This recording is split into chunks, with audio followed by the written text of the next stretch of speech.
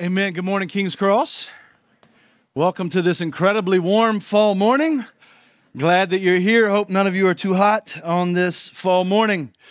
As we gather together, in all seriousness, we are overjoyed to be able to gather and assemble together in one service, anticipating and trusting the Lord will provide for us, that at one day, in the Lord willing near future, there will be a sanctuary here where we can do this together in one service every week, asking and trusting and believing He will provide.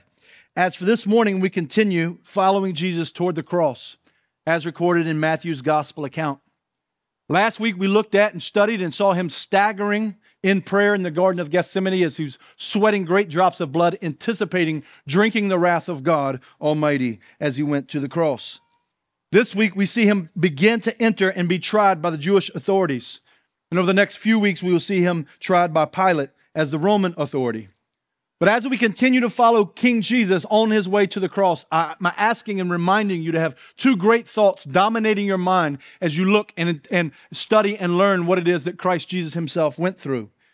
Thought number one that I want you to have as we go through the scriptures together following Christ to the cross is this is what we deserve. This is what we deserve. We are sinners. We are not perfect. Jesus has to suffer what He suffered in order to save sinners like us, though He had no sin of His own. He did not deserve that which we're reading and studying.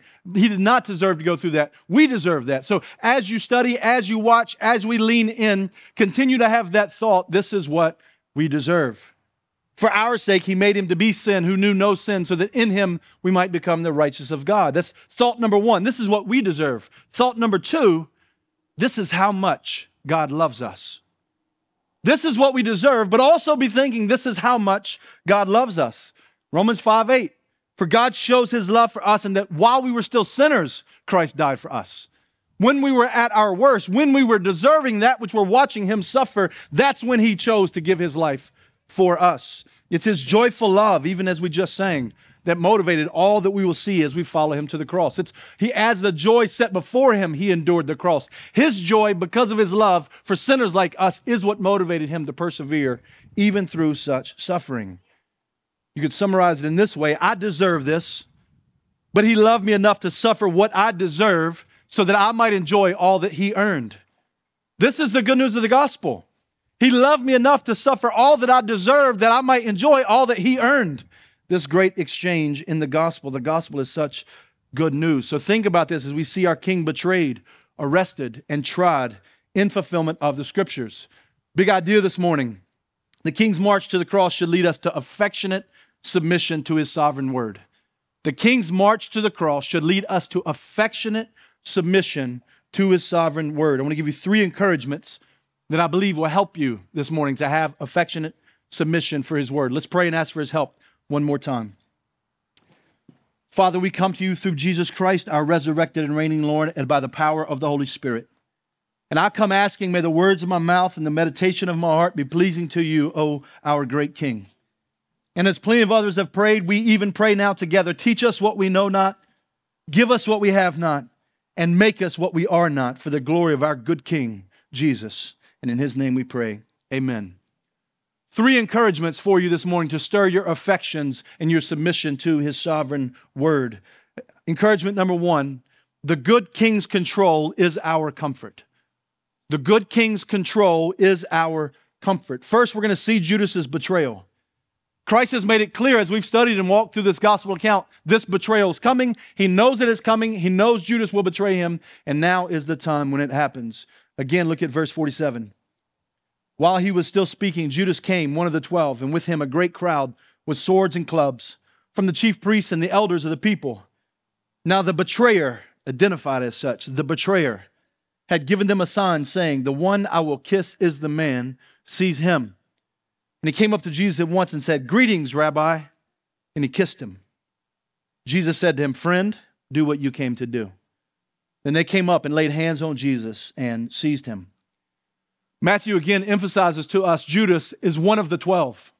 This is one who spent the last 3 years, almost every hour of the last 3 years of his life with Christ Jesus, discipling him, teaching him, pouring into him, doing miracles in front of him, loving and serving him. He's one of the 12. He's one of the beloved whom Christ has served. This betrayal is a painful betrayal. Because now Judas has betrayed Christ, the one who so served him, so loved him, so poured into him, that he's now united with the political and religious leaders of Israel against Jesus and brings this Jewish police squad to seize him, a Jewish SWAT team, if you will, to arrest and seize him. And did you notice how he betrayed him? With a kiss.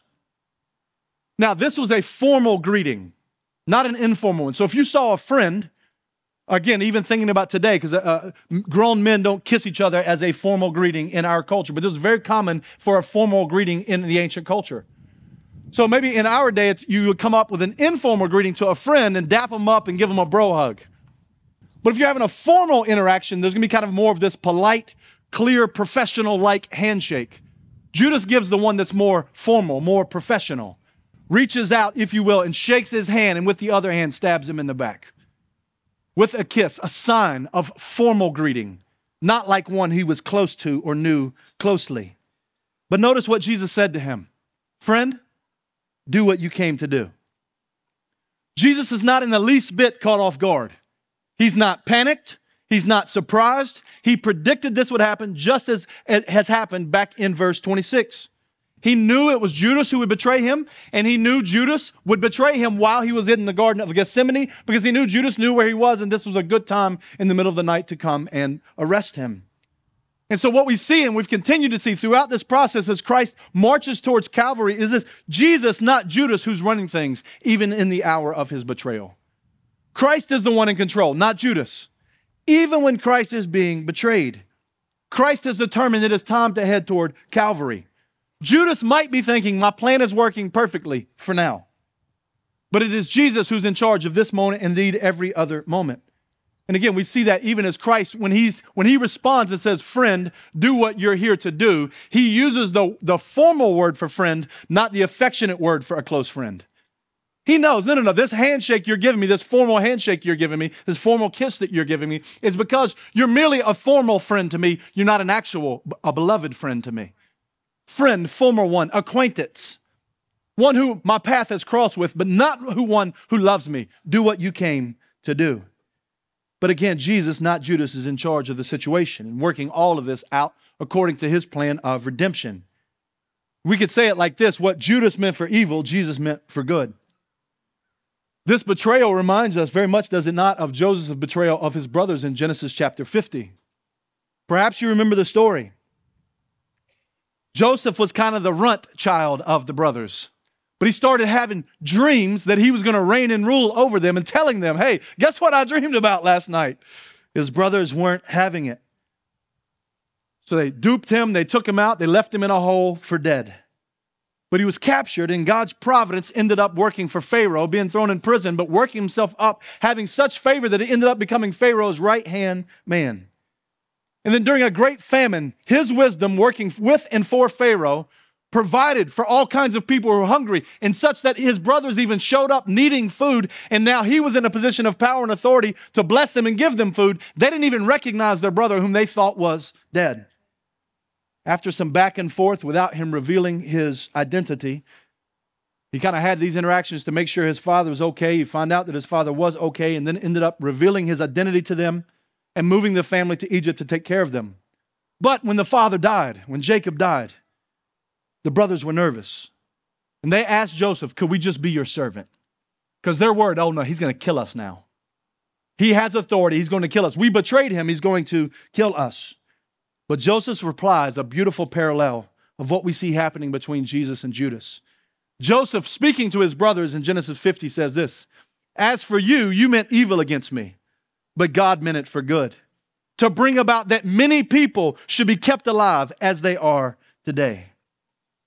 Jesus Christ, our King, displays calmness in the face of betrayal because he knows what Judas meant for evil, God meant for good, the supreme good, in fact. Namely, redemption and salvation for the nations, for all those who would repent and believe and have life in Christ. He's understanding, no, it's through this betrayal, Judas. You mean it for evil. God means it for good. He's going to save the nations through this, even this betrayal. So Christ is not nervous. He's not hiding. He's not defensive. He's not resisting. He is confident in his Father's plan revealed in the Word. Even remember last week as we looked at him in Gethsemane, even when he was in agony and suffering depression unto death, even then he wasn't sinfully anxious, saying, Father, let this cup pass from me, not my will, but yours be done.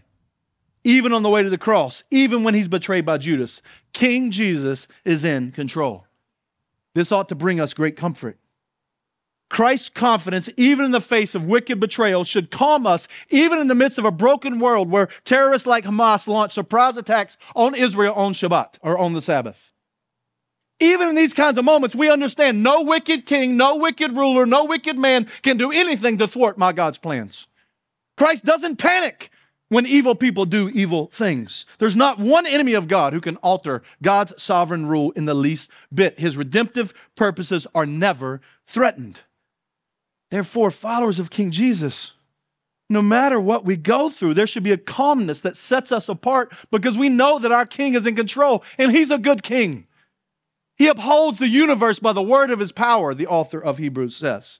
And this is why the Apostle Paul tells us, do not be anxious about anything, but in everything, by prayer and supplication with thanksgiving, let your requests be made known to God. And the grace of God, which surpasses all understanding, will guard your hearts and your minds in Christ Jesus.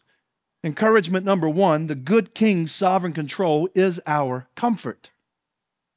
Friend, you can find comfort in his control. Second encouragement, the good King's word is our weapon. The good King's word is our weapon. His control brings us a calmness and a comfort, but his word is the weapon we fight with. Now, one of our great problems as sinners is just like the disciples in our text for today. We're prone to focus on our present circumstances and forget our good King's control. And when we focus on our circumstances rather than our calm and confident Christ, we inevitably resort to our own schemes and strategies, which often contradict Christ's strategies. So we say, okay, I'm not going to pay attention to my sovereign King and find comfort in his control and reign and rule. I'm going to look at my circumstances such that my mind begins to drift from my King to my circumstances. And when I see these circumstances, suddenly I come up with my own strategies to try to fix these circumstances. We see this with Peter. Oh, our brother Peter, again and again and again. But we see it in this moment because he uses the wrong weapon. So there's a fight happening. There is a war going on. Spiritual battle is legit. So it's not that we're cowards and we shrink back from war. We just got to use the right weapon, where our brother Peter does not use the right weapon. Verse 51, behold, one of those who were with Jesus, Luke tells us it was Peter, stretched out his hand and drew his sword and struck the servant of the high priest and cut off his ear. Then Jesus said to him, put your sword back into its place, for all who take the sword will perish by the sword. Do you not think that I can appeal to my Father and he will at once send me more than 12 legions, which a legion is 6,000 soldiers, 12 legions of angels, so 72,000 angels. But how then should the scriptures be fulfilled that it must be so? Remember last week we looked at Peter promised that he wouldn't deny Jesus and was willing to die with him. And Peter's had a rough stretch as we've studied through Matthew. At one point rebuking Jesus outright that he would not die. And then Jesus said, get behind me, Satan, like you're not thinking according to the will of God. But at this point, when Christ is going to die, Peter's like, okay, bump it. Even if everybody else abandons you, I'll die with you. So at this point, Peter's like, look, I'm putting my money where my mouth is. Let me get this dagger out, and we're taking my man's ear off. Peter's passionate, if nothing else. He goes all in. So he goes all in wonderfully. It's wonderful. When it's bad, it's real bad. In this moment, he cuts off this soldier's ear. But instead of Jesus affirming him for trying to come to Christ's defense, what does Jesus do? He rebukes him. Peter, if you start swinging the sword, we're all going to die right here in a sword fight. But that's not the plan. I'm not ushering my kingdom in. I'm not bringing redemption through physical force. That's not how that's how the Jews wanted him to show up, to reign and rule politically and to overthrow things with physical force. Christ's like, that's not how my kingdom advances. You're using the wrong kind of weapon. But also notice his confidence. Like Peter, don't you understand at this point, I'm God's son? I could ask my Father to send 72,000 warring angels. That'd be 6,000 apiece for all 12 of us. Not counting Judas because he's betrayed, but counting Christ. And we all could have 6,000 warring angels apiece if I wanted to. Christ at any moment could have done something else but go to the cross. At any moment, he could have said, I'm sick of your little puny attacks. I will end you right now. But he didn't. That's not what he did. And even think about Peter in this moment. It's almost like Christ looks at Peter and is like, Peter, if I needed help, I wouldn't turn to a redneck fisherman with a fancy knife. Like I have resources.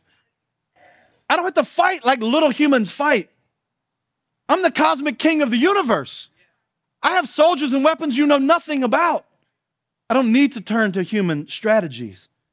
Why doesn't Jesus fight? Why doesn't he gather those 72,000 angels, warring angels that could have destroyed all of his enemies? And why does he not do that? Verse 54, look at it again. How then should the scriptures be fulfilled that it must be so? No, because Psalm 22 has got to be fulfilled. Isaiah 53 must be fulfilled. Zechariah 12 and 13, among others, must be fulfilled. And our good and faithful God always keeps his word. It will be fulfilled. So Jesus, think about this, rebukes the one defending him. And according to Luke's account, heals his enemy's ear. Picks that joint up and puts it back on. Look, if nobody else in the room should start asking the question, wait a minute, who is this guy? At least that dude. Like from looking down at your ear to it's back on again.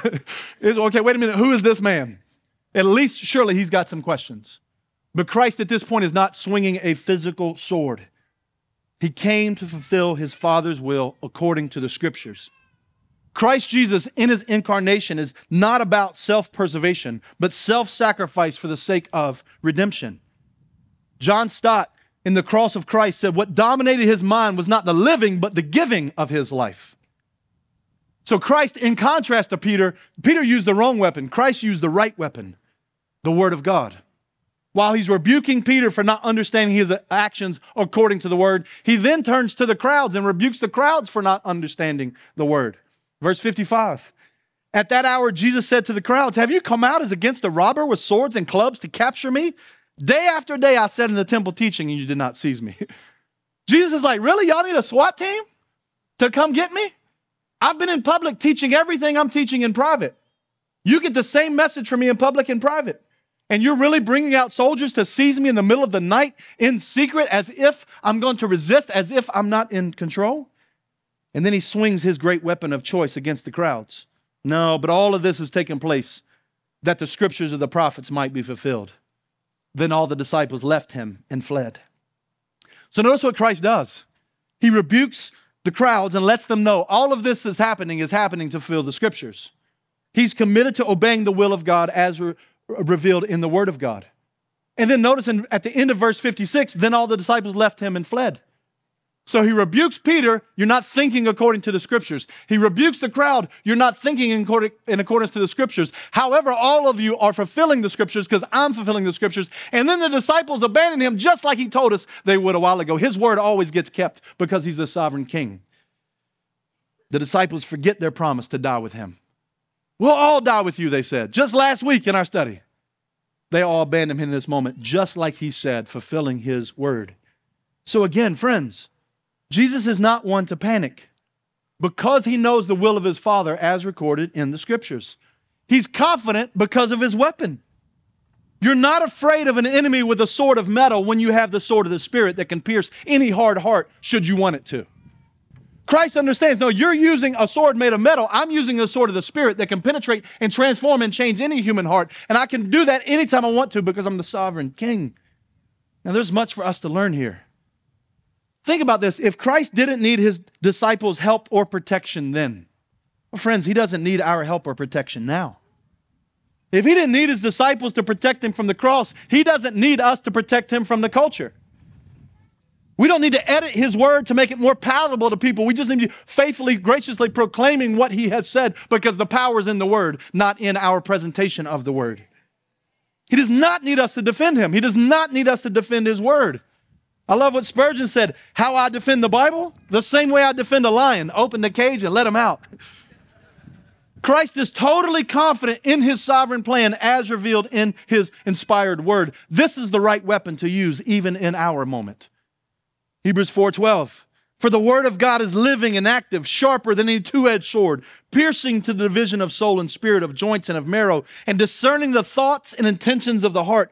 No creature is hidden from its sight, but all are naked and exposed to the eyes of him whom we must give an account.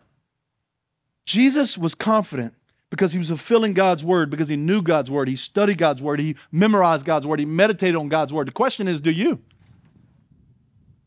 If the Son of God needed the word of God to fulfill the will of God, don't you think you probably will too?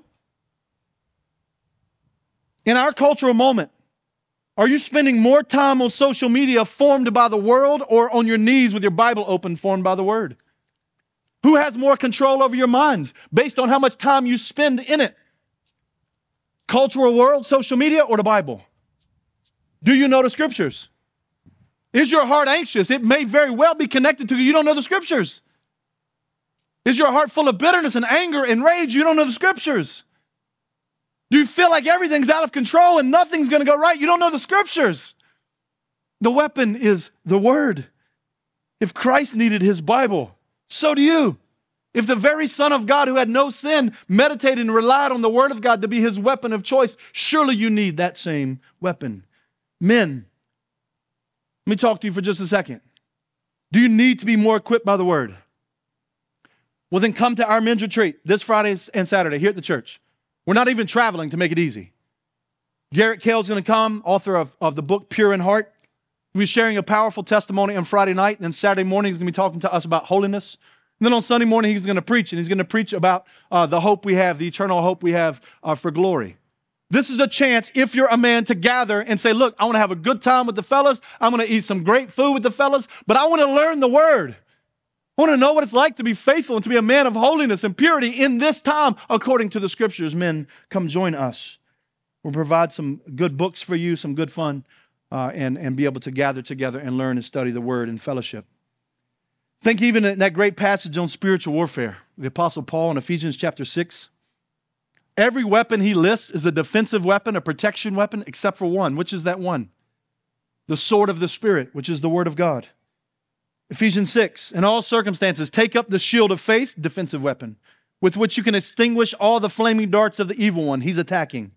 Take the helmet of salvation, protect your mind, your head, and the sword of the Spirit, which is what, Paul? Which is the word of God.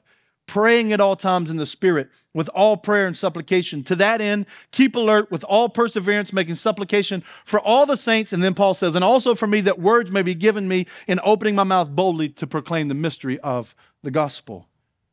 What does Paul say in 2 Corinthians 10? Our battle, weapon, why do we need the word? For though we walk in the flesh, we're not waging war according to the flesh. For the weapons of our warfare are not of flesh, but have divine power to destroy strongholds. The word of God, the good King's word, is our weapon, and it's undefeated. We must use the word in our battles against the flesh, against Satan, and against this broken world. So let us study the word, meditate on the word, pray through the word, memorize the word, indeed hide the word in our heart, and indeed share it with others. Third encouragement. The good King's experiences set our expectations.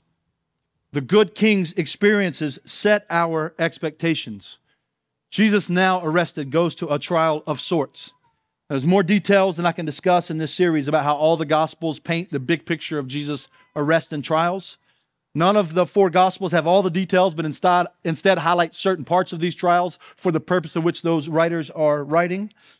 But what I want you to see more broadly is how the King is treated on these trials. I want you to think back to my opening challenge. That's what I deserved. That's how much he loves me.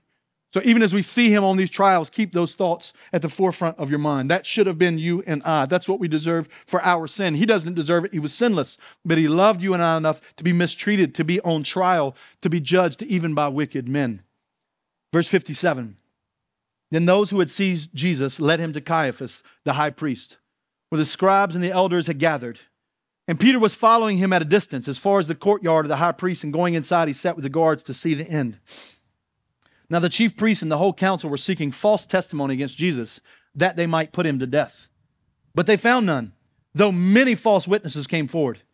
At last, two came forward and said, "This man said, I'm able to destroy the temple of God and rebuild it in 3 days." So what do we have? We got a sham trial of sorts happening in the middle of the night. There's at least a quorum of the Sanhedrin, plus Caiaphas, the high priest. Peter's following along from a distance. He's still not abandoned his Lord yet. So he's kind of staying back at a distance, staying safe, but he's watching, he's following, he's seeing what's going on. I imagine he's still convinced that he won't betray Jesus, that he'll stay with him to death. We'll see more about that in the future, Lord willing.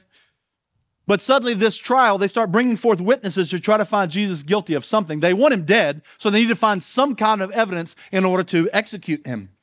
Rome would allow the Jewish people to rule over their people, but Rome kept the power of the death penalty so that Rome had ultimate power. So they had to put together a trial that found enough evidence to convince Rome, we found enough evidence to kill this man. So that's what they're doing in this secret trial in the middle of the night, trying to find a witness. Can anybody find something to call him guilty such that we can kill him? So the Sanhedrin is running this scam trial, bringing all these witnesses, nothing good coming out, but finally two come forward that they think they can turn into a case, even if it's through misquotation and misrepresentation of something Christ said. They said, hey, this man said he could destroy the temple of God and rebuild it in 3 days. We look back to John chapter 2 to see what Jesus actually said. Jesus answered them, destroy this temple, and in 3 days I will raise it up. The Jews then said, it has taken us 46 years to build this temple, and when you raise it up in 3 days? But he was speaking about the temple of his body. When therefore he was raised from the dead, his disciples remembered he had said this, and they believed the scripture and the word that Jesus had spoken. So notice Jesus said they would destroy this temple, and he would raise it up in 3 days. When they come to this sham trial, they said he could destroy the temple and then raise it up in 3 days. So they misarrange it, and Christ himself wasn't even talking about the physical temple per se at this point. He was talking about his own body. So he said something that was true. Now, if Christ had said what they're claiming he had said, then they did indeed, according to the law, have a reason to put him to death. So the high priest stood up and said, verse 62, have you no answer to make? What is it that these men testify against you?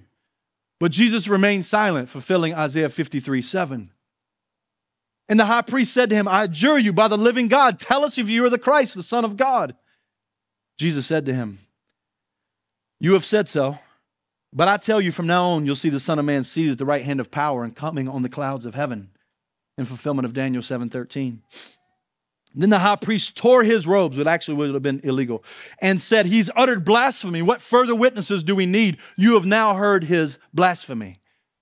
What happens in this moment? Christ in this moment affirms he's not only the human Messiah they were looking for, but he's the divine, kingly Son of Man mentioned in Daniel 7:13, who sits at the right hand of God in fulfillment of Psalm 110, 1-2, with all authority to reign over all the earth. He's claiming to be the judge who sits at the right hand of God. If he's lying, then according to Jewish law, he indeed does deserve death. But if he's telling the truth, then they have the judge of all the earth on trial. And that should be a terrifying thought.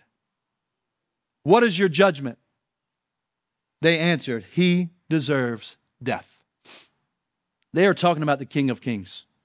They're talking about the one through whom they were knitted together in their mother's womb. They are judging God. Friends, please see the arrogance behind this sin. How arrogant is it for us as God's creation to judge God the Creator? This is the root of all human rebellion. We think we know better than God, and so we place ourselves on the judgment seat and judge God from our vantage point. God created us in his image to reflect him. Because of our sin, we try to create him in our image and evaluate how well he reflects us. This is the essence of sin. When the creation says to the Creator, let me see what I think about you as a creator. You're not the judge. Your evaluation of the Creator means nothing if he's the Creator and you're the creation. You don't have the rightful place to make that declaration. And yet this is what they do even in this moment. Let us all flee from this posture and instead bow before the King and righteous judge. Because when you start deciding, I will judge God, this goes to an ugly place. Look at verse 67. Then they spit on his face and struck him. And some slapped him, saying, prophesy to us, you Christ, who is it that struck you? Luke lets us know that Jesus was blindfolded as they beat him. And they told him to prophesy who was doing it. So they're slapping him, saying, if you got this messianic power you claim to have, well, then you ought to be able to tell us who's slapping you even though you're blindfolded. Who's slapping you? As they beat him and mock him in his power. The great and awful irony is that Jesus could have told them not only their names, but how many hairs they had on their head. And where they would spend eternity in judgment because of his judgment. But again, I ask the question, why? Why is Christ going through this? This is the Son of God getting beaten and mocked, as if he can't call 72,000 angels to end the lives of these people mocking him. Why is he going through this? The author of Hebrews says, consider him who endured from sinners such hostility against himself, so that you may not grow weary or faint-hearted. In your struggle against sin, you've not yet resisted to the point of shedding blood. And have you forgotten the exhortation that addresses you as sons? My son, do not regard lightly the discipline of the Lord, nor be weary when reproved by him. For the Lord disciplines the one he loves and chastises every son whom he receives. Again, friends, Jesus' experience should shape our expectations. Did Christ not teach in Matthew 10:24, a disciple's not above his teacher, a servant not above his master? Did he not teach in Matthew 16, if anyone would come after me, let him deny himself and take up his cross and follow me? For whoever would save his life will lose it, but whoever loses his life for my sake will find it. For what will it profit a man if he gains the whole world and forfeits his soul? What shall a man give in return for his soul? Brothers and sisters, sometimes we go through because he's disciplining us and he's refining us. He's showing us sin because he means to purify us and grow us and conform us to the image of Christ. So sometimes we're going through difficulties because we need to go through difficulties to become who God's calling us to be. Sometimes we go through difficulties because the world hates us like it hated our King. Sometimes we go through difficulties because Satan attacks us because we belong to King Jesus. Either way, though, our Savior's march to the cross ought to shape our expectations. We should expect in this life to be strangers and aliens in our world. We don't fit in. Stop trying to be a Christian who's so cool you fit in everywhere. It ain't going to work. Christ didn't do that. They crucified him. We will not fit in. We are strangers and aliens in this place. We should expect to be moral minorities. We should expect to have moral views that the world is offended by. Our views will be seen as offensive. We should expect to be people to be offended by God's word. We are the aroma of death to some, to those who are perishing. We are the aroma of life to those who are being saved. We should even expect that some will persecute us, socially at minimum, but like our brothers and sisters throughout the world, perhaps physically even unto death. His experience shapes our expectations. Now, I told you I had 3 encouragements. How is this an encouragement? Do you feel encouraged? Cheer up, it could get worse. How is this an encouragement? That if our King suffered, we ought to expect we too will suffer. If we follow King Jesus and the way he brought forth redemption was through suffering, we should expect to suffer. How is that encouraging? Because even though we suffer with him now, eventually we will also rise victorious with him. John 16:33, even in this moment in John's gospel, he said, I've said these things to you that in me you may have peace. In the world you have tribulations, but take heart, I've overcome the world. The Apostle John says, for everyone who's been born of God overcomes the world. And this is the victory that has overcome the world, our faith. Who is it that overcomes the world except the one who believes that Jesus is the Son of God? Paul makes it clear, Romans 8:5, if we've been united with him in a death like his, we shall certainly be united with him in a resurrection like his. And so Paul continues, who shall separate us from the love of Christ? Shall tribulation or distress or persecution or famine or danger or sword? As it is written, for your sake we're being killed all the day long, we're regarded as sheep to be slaughtered. No, in all of these things we are more than conquerors through him who loved us. How did he love us? By marching to Calvary and dying on the cross. For I'm sure that neither death, nor life, nor angels, nor rulers, nor things present, nor things to come, nor powers, nor height, nor depth, nor anything else in all creation will be able to separate us from the love of God in Christ Jesus our Lord. If we take up our crosses and die with him, brothers and sisters, we're going to get up out of death with him too. That's why this is an encouragement. His experience shapes our expectations so we understand suffering doesn't mean God is not with us. Often it means he's uniquely with us and he's telling us, I'm taking you somewhere and it's going to be worth it. And so that's an encouragement to our souls, understanding, no, this is what I ought to be expecting. Good Friday might often be our experience in this life. Oh, but for the follower of Christ, Sunday morning is always coming. As we follow Jesus to his cross, let us submit to his word with affection and humility, remembering and experiencing and being encouraged by the fact that the good King's control is our comfort. The good King's word is our weapon. And the good King's experience set our expectations.